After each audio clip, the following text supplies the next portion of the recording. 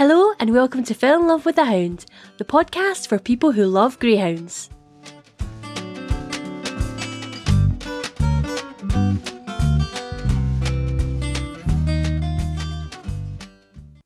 Hello and welcome to the latest episode of Fell in Love with a Hound. My name is Laura Jane and I'm your host. Now, this isn't a normal episode in that I don't have anyone to interview with me today. And strictly speaking, it's not a mini-sode because I usually use those to tell you about the events going on in the rescue greyhound community, but as we all know, these have all been cancelled. I guess I'm recording this episode because I thought that my fellow houndies might be feeling a bit nervous or unsure about what's coming in the upcoming weeks and months, and I thought a friendly voice might help distract from that even for a few minutes.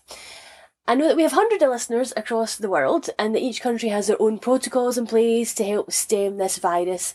I just hope that wherever you are, you're safe and able to enjoy the time that you spend with your greyhound, sighthound or any dog for that matter. But to try and combat all the doom and gloom, I went on to Facebook and Instagram and asked you to share what your hound does to make you laugh, and you did not disappoint. Thank you so much. I thought I would share a selection of them with you in the hope it might make you smile. If you shared and I don't mention you, I'm sorry, but there were just so many. Thank you everybody for posting. I was really taken aback. So I went onto the Fell in Love with the Hound Facebook page, which is Facebook at Fell in Love with the Hound, and basically just said, what does your dog do to make you laugh?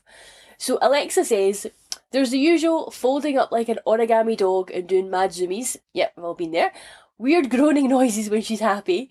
But Tess will also hide all of her toys under her bed, but not very well, and will take her toys off us once she's bored playing fetch, because we're clearly not responsible enough to look after them properly. Heather also posted a fab picture of her large greyhound lady, who became a part of their family last summer and has decided that she's a lap dog. I think we've all been there. I think we've all had those massive hounds trying to go and sit on our laps. Laura Jane, which not me, different spelling, great name, said that her hound Ghost loves to curl up as small as possible on the sofa, and there's some accompanying pictures of that if you want to go to the Facebook page. She definitely looks like a pretzel hound. There's just legs everywhere. It's fantastic.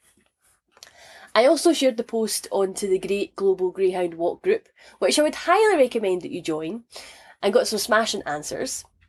So friend of the podcast Lorraine, who's one of the organisers there, posted that when we go out for a walk and are busy putting our shoes and coats on, Skye will put her head between our legs, usually attacking us from behind without warning. She's actually delaying us getting out, but presume that she's worried that we'll go without her, which we never do. Now, I've seen pictures of Skye, and she's gorgeous. Iris, Ali and Carolyn all mentioned that their hounds like to swipe drinks from their glasses. Iris says, drinking water from my glass and looking me in the eye in the act. Yeah, that sounds very funny. Ali says, my Lurcher steals your tea out of your mug when you're not looking. During a dog rescue meeting, she swiped at least 8 cups of dregs, meaning I had to rewash everyone's cup before making another drink.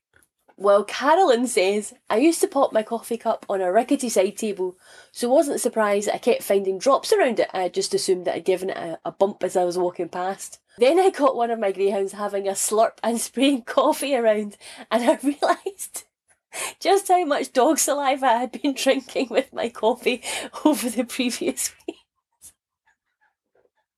Sorry. Over the previous weeks, that's a good one, Carolyn. Valerie takes it a step further by saying that her dog Bud steals her Baileys. Oh my goodness, Valerie, you need to guard that Baileys. That's for you.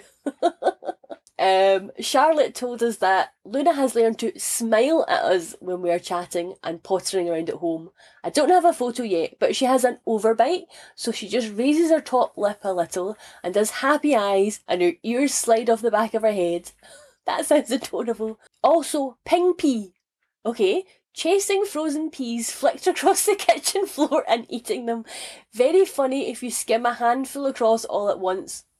And then weirdly, when out walking, if we say, oh hey, to her, she does a very silly head flick and butt wiggle and bounces for about 5 paces. We have no idea why. Charlotte, I'm loving Luna. We need to see pictures of this smile. That sounds fantastic. Ellie posted about her whippet, who has a liking for the dung heap in her stables, and she didn't know whether that made her laugh or cry. I think personally that would make me laugh until it was time to pick her up and give her a bath. Alison shared videos of her hound Molly collecting pillows and organising them into a straight line in the garden, which is adorable. That's just so lovely. And Tobias posted about Penny, and he shared a video as well. Penny is bouncing for us anytime she senses we might go for a walk, give her food, or just wake up in the morning, every day, multiple times. Tobias, 100% there with you. We have a bouncy hound as well. Dash gets super excited when she thinks she's going out for a walk, and she decides that she's going to kangaroo all over the place. The thing is though, she's a very big dog. We've got quite a small house. And yes, it definitely does mean that things get scattered sometimes. So I also posted over on Instagram at Fell in Love with the Hound. And again, we had even more. Thank you so much, everybody, for sharing these comments. They made me laugh so much. Jack Quilts 2 said that her hound is a toilet roll thief. Oh my goodness. Nowadays, if we leave the door open, she sneaks in and pinches them, turning them into confetti. We are on high alert at the moment. Absolutely, those toilet rolls are much in demand at the moment. Liz Milleron said her dog Coda has taken to moving his things, his pillow, fish and monkey, between his beds, depending on where he's spending his time.